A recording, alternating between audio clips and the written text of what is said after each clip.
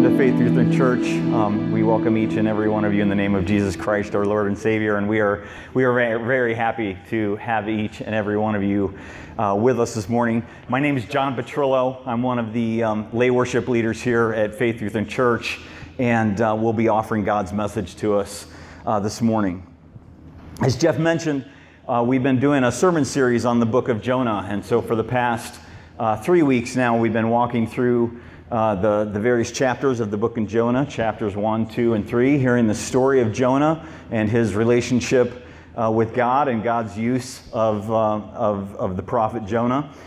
Today we're going to be focusing on the last chapter of the book of Jonah, Jonah chapter 4.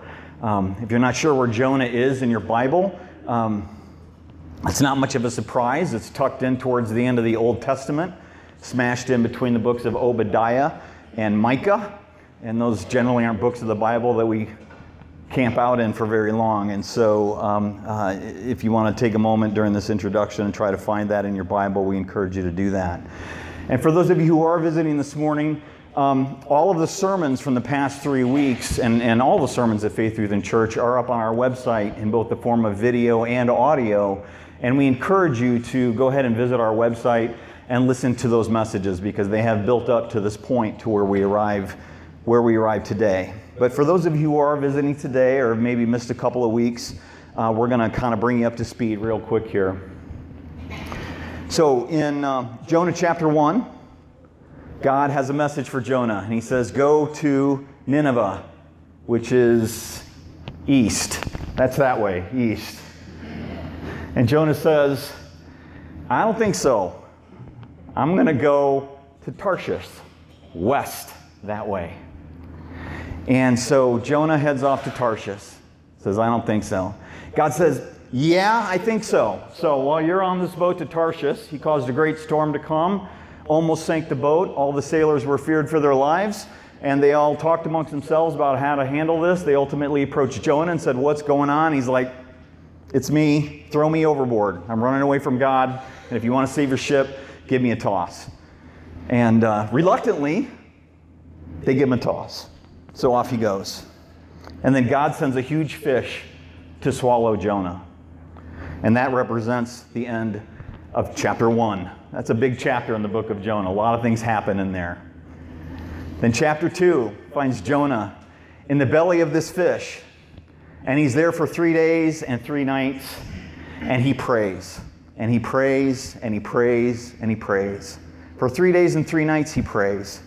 He prays for his own salvation. He prays for redemption and basically confesses his shortcomings. And at the end of those 3 days, the fish spits him out onto dry land. And there Jonah sits at the end of chapter 2. Chapter 3, God approaches Jonah again and says, go to the great city of Nineveh.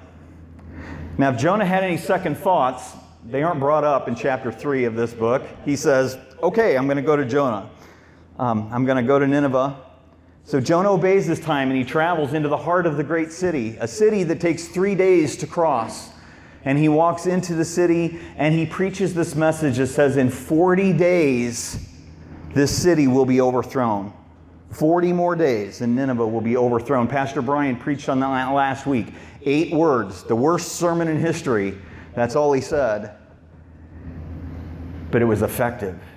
And the people of Nineveh repented. And they changed their ways. And they said, let us turn from the way we've been and let us confess before God and let us repent. And maybe he will spare us from this calamity. And at the end of chapter 3, verse 10, they are spared from that calamity. And verse 10 of chapter 3 reads, when God saw what they had done and how they turned from their evil ways, he relented and did not bring on them the destruction that he had threatened. And they all lived happily ever after. The end. Wouldn't that be a great end of the story? Right? They all repented, they're all saved, they all lived happily ever after. That's a great end of the story. And that's the way good stories should work, right? I mean, the hero is given a mission, but he doesn't want to follow through on it because he's got internal conflicts and he doesn't want to do it. So then he has a moment of truth, and he resolves his internal conflicts, and he begrudgingly so, but does it anyway. Basically, he does what he's called to do. And everybody is saved at the end of the story because the hero did what he was called to do. Boom. And you add to that and weave throughout that a little message about God's sovereignty and God's will being done in the process, and it makes it an even better story. Just perfect. Great place to end the story. And for many of us, that is where we end the story, right? Think of how you grew up knowing about the story of Jonah and the whale. Not even Jonah and the fish, because the Bible calls it a fish, not a whale. We always learned it as Jonah and the whale. God says, go. Jonah says, no. God turns him around. He's in a fish. He goes back. They're all saved. That's where we all kind of end it. But there's another chapter to the story. And it tells us a lot. Not just about the nature of Jonah's true heart, but about the nature of God himself. And as we're going to talk about this morning, it has a lot to tell us about the true nature of ourselves as well. So hopefully you've had enough time to find the book of Jonah. If you will join me in a quick word of prayer before we get started, we will get underway. Father in heaven, we pray before you this morning that the words I speak and the meditations of all of our hearts will be true to your word and bring honor and glory to you, and help us develop a greater understanding of you and your will for our lives. Amen. Let's start with a reading from Jonah chapter 4.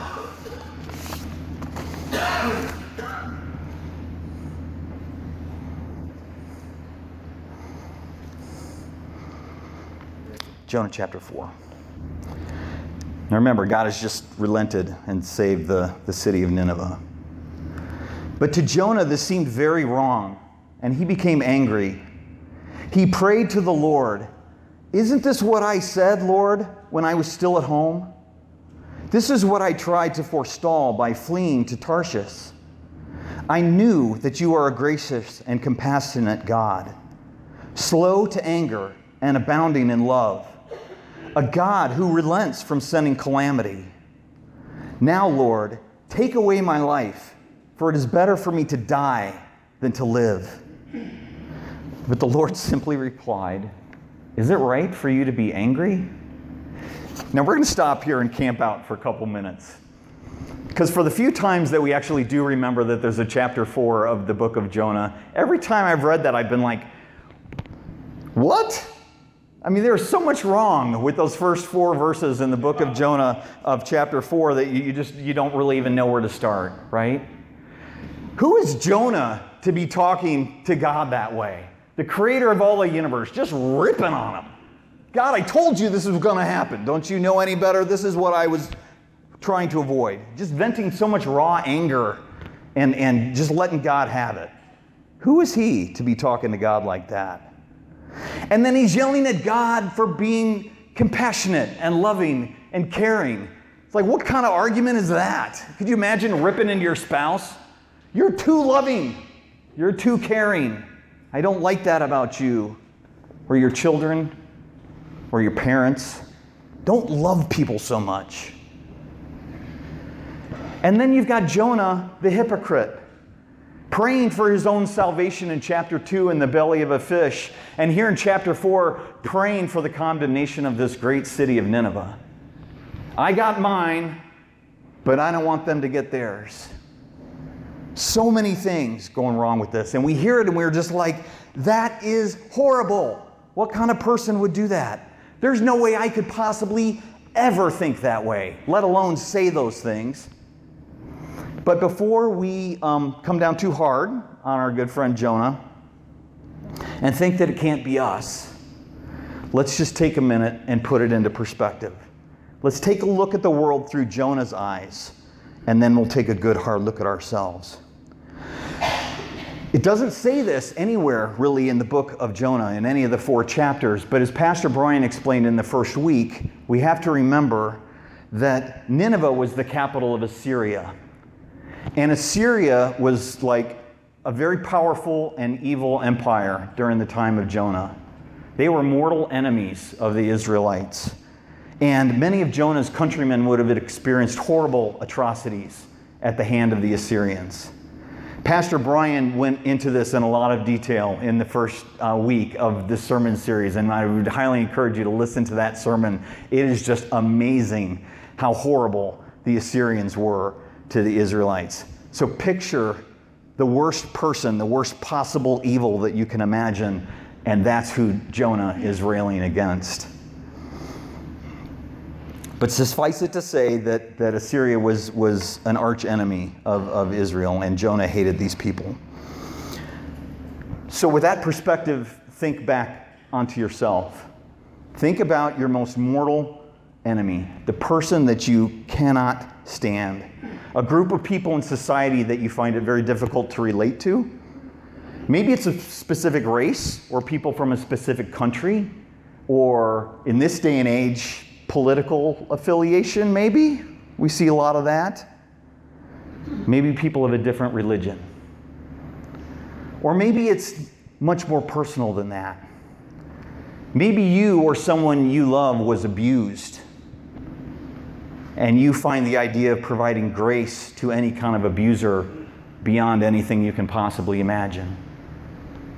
Maybe someone you loved was killed by a drunk driver, and so you find the idea of providing grace to any kind of an alcoholic or drug addict to be beyond anything that you can imagine. Maybe you or someone that you know was a victim of a crime, and you can't imagine providing grace to anyone who's committed any kind of crime. If that's beyond you, what are the people that you personally find the hardest to be around?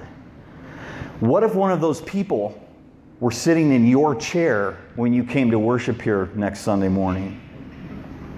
What would you do? Think about it for a minute. What would you do? How would you feel deep down in your heart? Would you talk to that person, knowing who they are? Would you do the hard work of trying to build a relationship with them, knowing who they are? Would you share the love of Jesus with them and become the agent of grace in their lives? Maybe the one person who could do it if you knew who they really are? Or is God's grace only for those of us that we choose and that we approve of? If you answer that question, yes, honestly, you're not alone. Jeff mentioned in his welcome today this idea of a circle getting smaller, and it's just really interesting that he brought that up, because we're going to talk about the author and theologian C.S. Lewis. And he described this very thing. He described this as setting up what's called a circle of grace. We all know intellectually that we're not worthy of God's grace, right? Each and every one of us is unworthy of God's grace, and we all know that in our heads. But we have a tendency to build this circle, the circle of grace. And on the inside of the circle is the people like us. The people that are just kind of unworthy of God's grace. We've gotten most of the way there, but we got a few rough edges that need to be sanded off here and there. But we're good people. God doesn't have to do much work with us, right? We're towing the line, right? We're Christians. We go to church. We worship. We pray. We read Scripture. At least we talk about doing all those things. We're good. We're in the circle. And then there's people on the outside of the circle. Now those people, they are really unworthy of God's grace. They are just so bad and so rough around the edges that God's grace can't possibly apply to them. And if God's got the grace, it can't possibly be large enough to cover all the people outside that circle. They are just too far gone. And deep in our hearts, we can't stand the idea that God's grace would apply to them, that God's sovereign grace would be poured out to these people. And if we're the ones that have to do the pouring, that makes it 10 times worse and 10 times harder.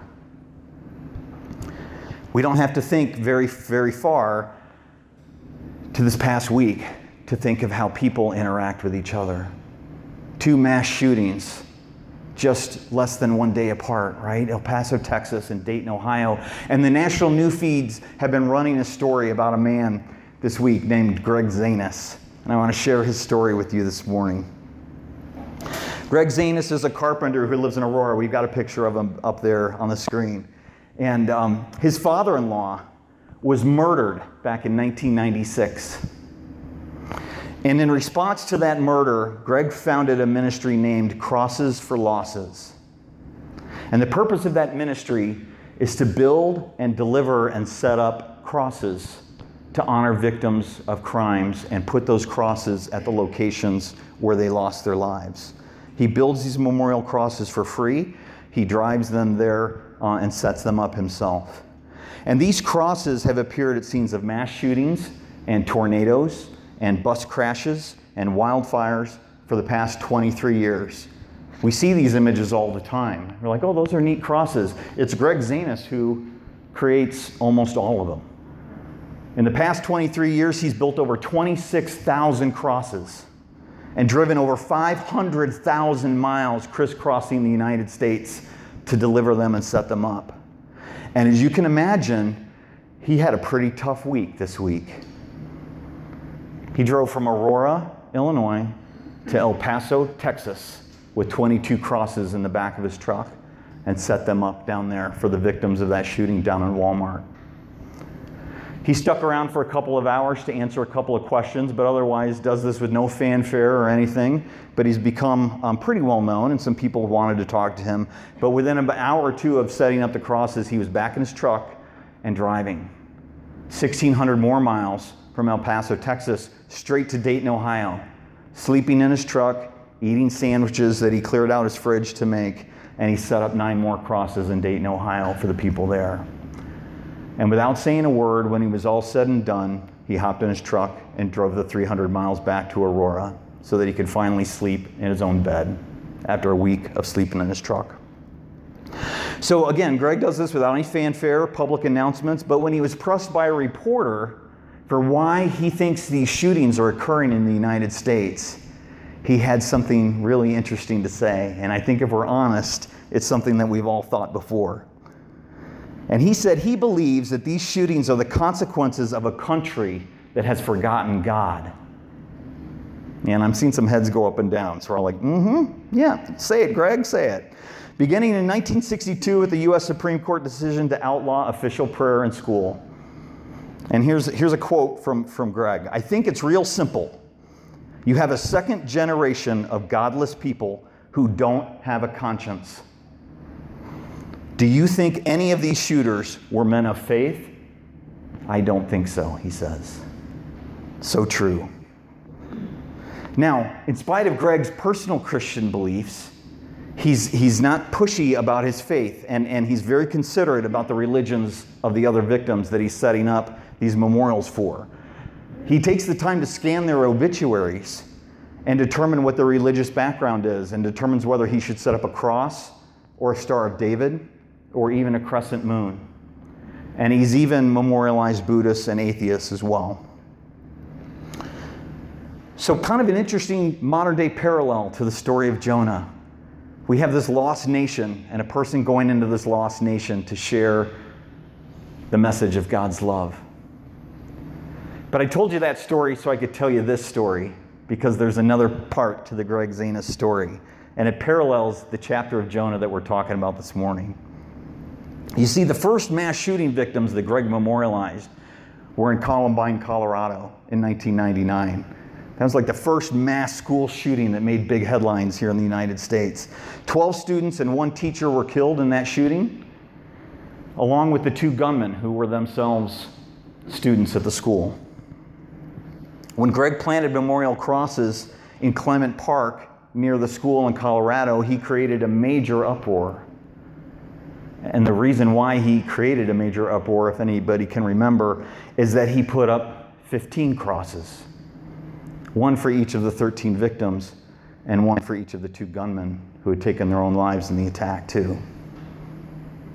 The uproar was so great, and the negative phone calls that he received were so many, that Greg left his home in Aurora at 5 p.m. on a Saturday evening, drove 14 hours to Columbine, Colorado, and in the middle of the night, he took the crosses down.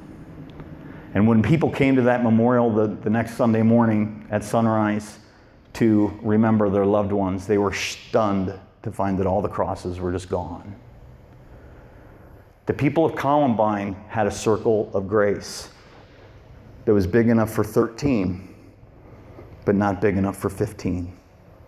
And Greg's response to that is, I don't want to be a part of it. I'm here trying to share love and memorialize victims, not create controversy. So like Jonah and like the people of Columbine, we're happy when God saves us, but we're not necessarily so happy when God saves others. In fact, sometimes we're angry when God saves others. And at best, we're downright indifferent when God saves others. We just really don't care. And it especially happens with those who think and act differently than we do. Think and act differently than we do. So how do we go about changing this? Right? How do we change the way we feel about people who think and act differently than we do? Well, we pray and we bury ourselves in Scripture, right? We try to learn as much about God's nature as we can. We soften our hearts through the activities of prayer and Scripture reading. But we also have to start seeing the world through the eyes of other people. We have to see the world through their perspective, and we have to realize that sometimes they just see things differently than we do. And we have to realize in the process that God sees things differently than we do sometimes too. So this has been kind of a heavy message up to this point, right? I agree, we've been camping out here for a little bit, but I want to lighten the mood just a little bit, and we'll talk about seeing things through other people's perspective. Deb, can you put the next slide up? How many of you have seen this dress before? A couple of hands going up. This dress caused a sensation on the internet back in 2015. A couple in Scotland was getting married, and the mother of the bride sent a picture of this dress to her daughter to say, this is the dress I'm going to wear to your wedding. And the mother and the daughter got into a conversation about the color of the dress because they couldn't agree what color it was. Right? Can you imagine? So just sit there and think about what color the dress is. Time passed, and the daughter was really perplexed, and so she posted a picture of this dress on Facebook and asked all of her friends and followers on Facebook to weigh in on what the color of the dress is. And they too could not agree on what the color of the dress was. And word spread, and the thing went around, and within a few days, 37 million people around the world had seen pictures of this dress and were debating what the color of it is. It's ridiculous, right? Just ridiculous. So, that's the debate, the color of the dress. Now, show of hands. How many people in this room see a blue dress with black lace? A lot of them. How many people in this room see a white dress with gold lace? One in the front row, one back there. Couple, right? For those of you who see a blue dress with black lace, let's look at the next slide. That's what other people see. They see a white dress with gold lace. Now, there's all kinds of scientific wah-wah about why some people see blue and black and some people see gold and white. But the important thing to remember is that it's one dress with two colors. But people see it completely differently. When looking at this dress this week, preparing for this sermon message, I was talking to our daughter Jenny about this. And I've always looked at this dress, I'm like, this is so silly. This is clearly a blue dress with black lace. And Jenny was taking a look at the picture and she's like, this is so silly. This is clearly, and I'm like, yeah, say it, sister. And she goes, this is clearly a white dress with gold lace. I'm like, what? Now, Jenny's our daughter. I like her. She's pretty smart. She's got a heart for Jesus. But she doesn't know what she's talking about. That's clearly a blue dress with black lace. And I'm like, and we put these two pictures up next to her, and she's like, when I look at these two pictures, I see the exact same thing in both of them. Even when you put them side by side, that's what I see, is a white dress with gold lace. So if you've got a person who thinks almost exactly like you do, she leans a little conservative too, by the way, so she's just like totally in my corner of things. I like her. But she doesn't know dress colors from anything. And on this one particular topic, we just have to understand that we see things totally differently. Okay? For the record, the manufacturer of the dress says it's blue with black lace. So just to settle it and not leave anybody on a cliffhanger here, for anybody who sees it as white with gold, you are officially wrong. But we love you anyway. So while we're on this subject, let's have fun with a couple of other things. Let's just take a couple of other pictures. People see things differently. God sees things differently. How many people look at this and they see a picture of a seal? Show of hands. Yeah. How many people look at this and they see a picture of a donkey's head? Yeah. People see things differently. God sees things differently. Let's move ahead. Next slide. How many people look at this and they see a picture of a duck? Yeah. How many people take a look at this and they see a picture of a rabbit? People are like, couple of hands. The rabbit's facing that way with his ears sticking back. People see things differently. God sees things differently. Let's take a look at this next one. How many people see the face of an Indian looking off to the window there? Yeah? How many people see somebody dressed in a parka facing a wall? Yeah. People see things differently. God sees things differently too. Let's take a look at this next one. How many people see the picture of a young woman? Yeah, kind of looking backwards that way. Young woman. How many see the picture of an old woman? Yeah, looking this way. Perspectives. People see things differently than we do. And God sees things differently than we do too. Let's see the next one.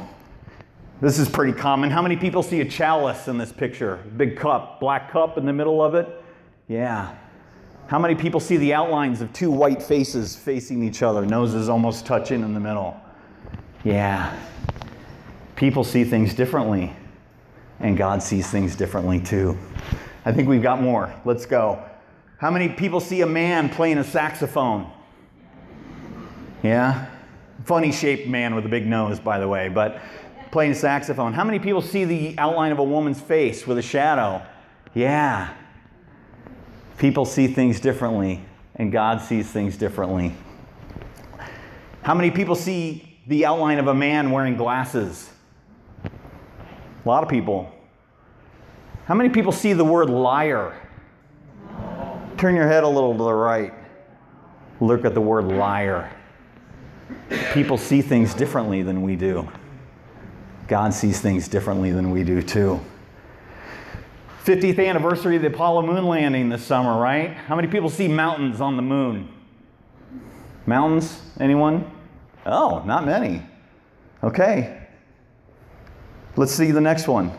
How many people see craters on the moon? Yeah?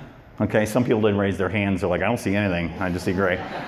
How many believe that that's the exact same picture, just rotated 180 degrees? Exact same picture. But on the left, looks like they're hills or raised things, and on the right, they're indentations. Perspective.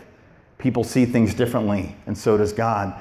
How about another one? How many see a man in a boat with a big fish? How about this for Jonah? Yeah? All right, let's turn this one 180 degrees. How many see a man in real trouble in the mouth of a bird? Perspective. God sees things differently than we do. Last one. How many see a bunch of criminals robbing a store at gunpoint? A couple of thugs. 5, 10 of you see it? Nobody else sees it? Yeah. How many see beautiful children lost in need of grace and salvation? None of us. But God sees that. He sees things differently than we do. God loves us. God loves us, but we have to remember that God loves other people as well. He does. And if we love God, we have to love other people as well. Now, the good news is, if we truly love God, it's a lot easier to love other people as well, too. We just got to get past ourselves. And by seeing people as God sees them, we begin to care a little bit more about them, and we care more about their salvation, and we care more about our calling to reach out to them. So what does this mean for our church? We've got our mission and vision statement posted, and we've talked all about this. Making disciples, growing disciples who grow disciples. Planting churches who grow disciples who plant churches. But if you dig deeper into our mission and vision statement up on our website, and we encourage everybody to do that, there's a section in there that talks about what our convictions are. And one of those convictions, and it's up here right now, lost people matter to God, so they matter to us. Now, I'm just going to read it. You can read it off the screen too. We recognize that there's an urgent need for Jesus in the world, and that there are many who are wandering without the Savior. We believe the church is God's strategy to reach those far from Jesus. We seek and create opportunities to interact with others, invest in them, and point them to Jesus. We believe this is the true purpose of every follower of Jesus, and it is the purpose of Faith Lutheran Church. We want to share the gospel with all people, churched and unchurched, because we know the difference Jesus can make in their lives. I've had a number of conversations in the past several years with folks, friends here at church, friends at work, family at family reunions, and we've all joked about the state of disarray that our country is in, the state of disarray that our society is in, the state of disarray that our state is in. And many times at the end of those conversations, we'll throw our hands up in the air and we'll joke about, yep, I'm ready for Jesus to come take me now. Just get me out of here. Let the rapture come. Now, oftentimes that's a joke, right? We're saying that in jest, and it's kind of a funny way to end that conversation. But sometimes it really is a reflection of the fact that we're really not too attached to this world. And that's not a bad thing either, right? God doesn't want us to be too attached to this world. But every time it's a reflection on how hopeless we feel. Because it just feels like our society has become unhinged and we just don't know what to do about it. But what if we, as individuals, and what if we, as a church, stopped praying for the rapture to come and take us away from here and started praying for people to redeem themselves and turn their world back to God? Faith Lutheran Church exists for these unchurched people as well as churched people. But a lot of times when we sit inside these walls, protected from this rain that is falling, in these chairs, listening to this message and singing this music, we feel that we are on the inner circle and God exists just for us. We need to destroy the circle and realize that God doesn't have one. Let's turn our attention back to Jonah here. Verse 5. Jonah had gone out and sat down at a place east of the city. There he made himself a shelter, sat in the shade, and waited to see what would happen to the city. I always found a little curious why Jonah's waiting to see what would happen to the city, because he's already howled out with God that God's not going to destroy the city. Yet he's hanging around and waiting. Kind of curious little thing there. And we're going to move along in the interest of time, but that's a separate conversation on its own, I think. Then the Lord God provided a leafy plant and made it grow up over Jonah to give shade for his head, to ease his discomfort. And Jonah was very happy about the plant. But at dawn the next day, God provided a worm which chewed the plant so that it withered. When the sun rose, God provided a scorching east wind, and the sun blazed on Jonah's head so that he grew faint. He wanted to die, and he said, "It would be better for me to die than to live." But God again said to Jonah, "Is it right for you to be angry about the plant?" So we'll hang out here for just a couple minutes too, and then we'll move on. He's at it again, right? Captain Melodrama, whining about a plant, whining about the shade that he lost, complaining to God about this. More of the same. Total drama and a complete meltdown over a plant this time. How many times do we let the petty frustrations of our lives get in the way of what God is trying to do through us? We've all done it, where we just have totally overreacted to something. If God is really at the center of our lives, the nickels and dimes of the world just do not matter. It's petty. We just need to let it go. It means nothing in the grand scheme of things. We are saved by Jesus Christ, and there is nothing else that can happen to us in the world that is nothing more than a footnote to that. We are saved by Jesus Christ. In addition to crying over a worm, the question we got to ask ourselves is, how often have we cried over something like a pet? The loss of an item that has sentimental value to us, something that broke, that we had to throw away, that got taken. But how many times have we cried over the soul of a friend of ours that we know does not have a relationship with Jesus? It's perspective. The other thing I find interesting about these verses is this. God has just saved a city of 120,000 people. Jonah very reluctantly did what Jonah was asked to do, and mission accomplished. The city is saved.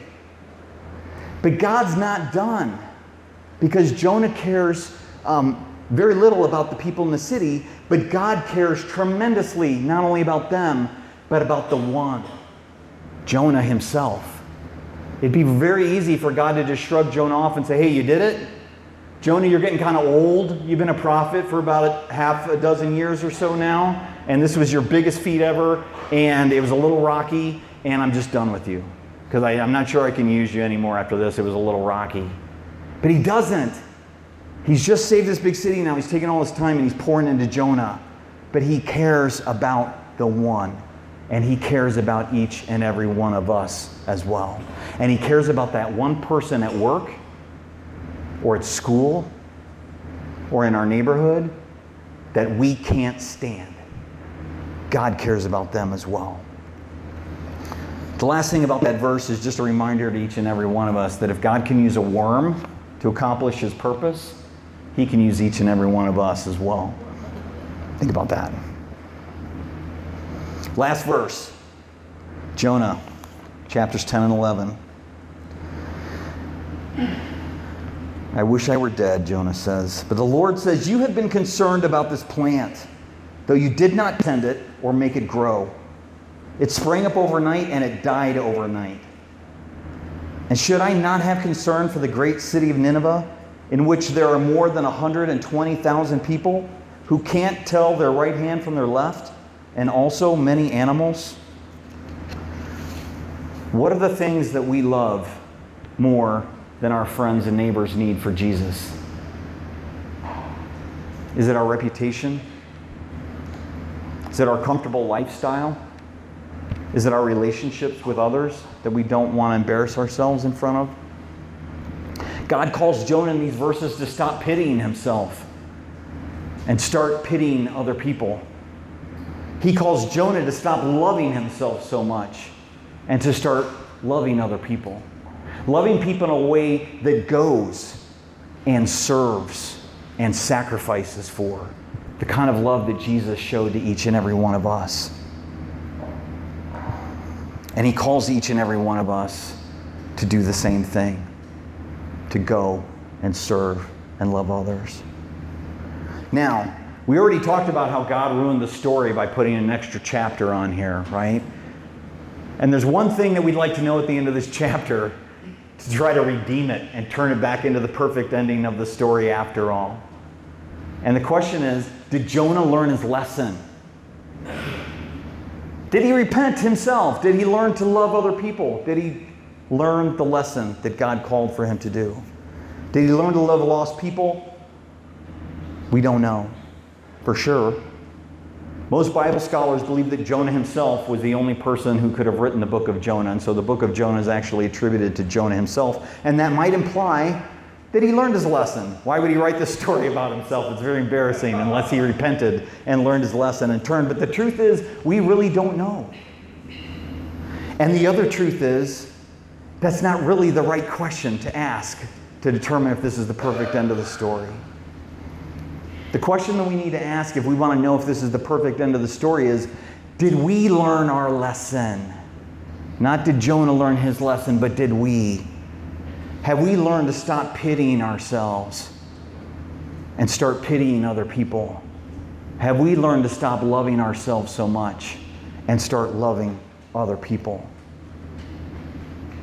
We live in a town, combined population of 130,000 people. People are leaving the state of Illinois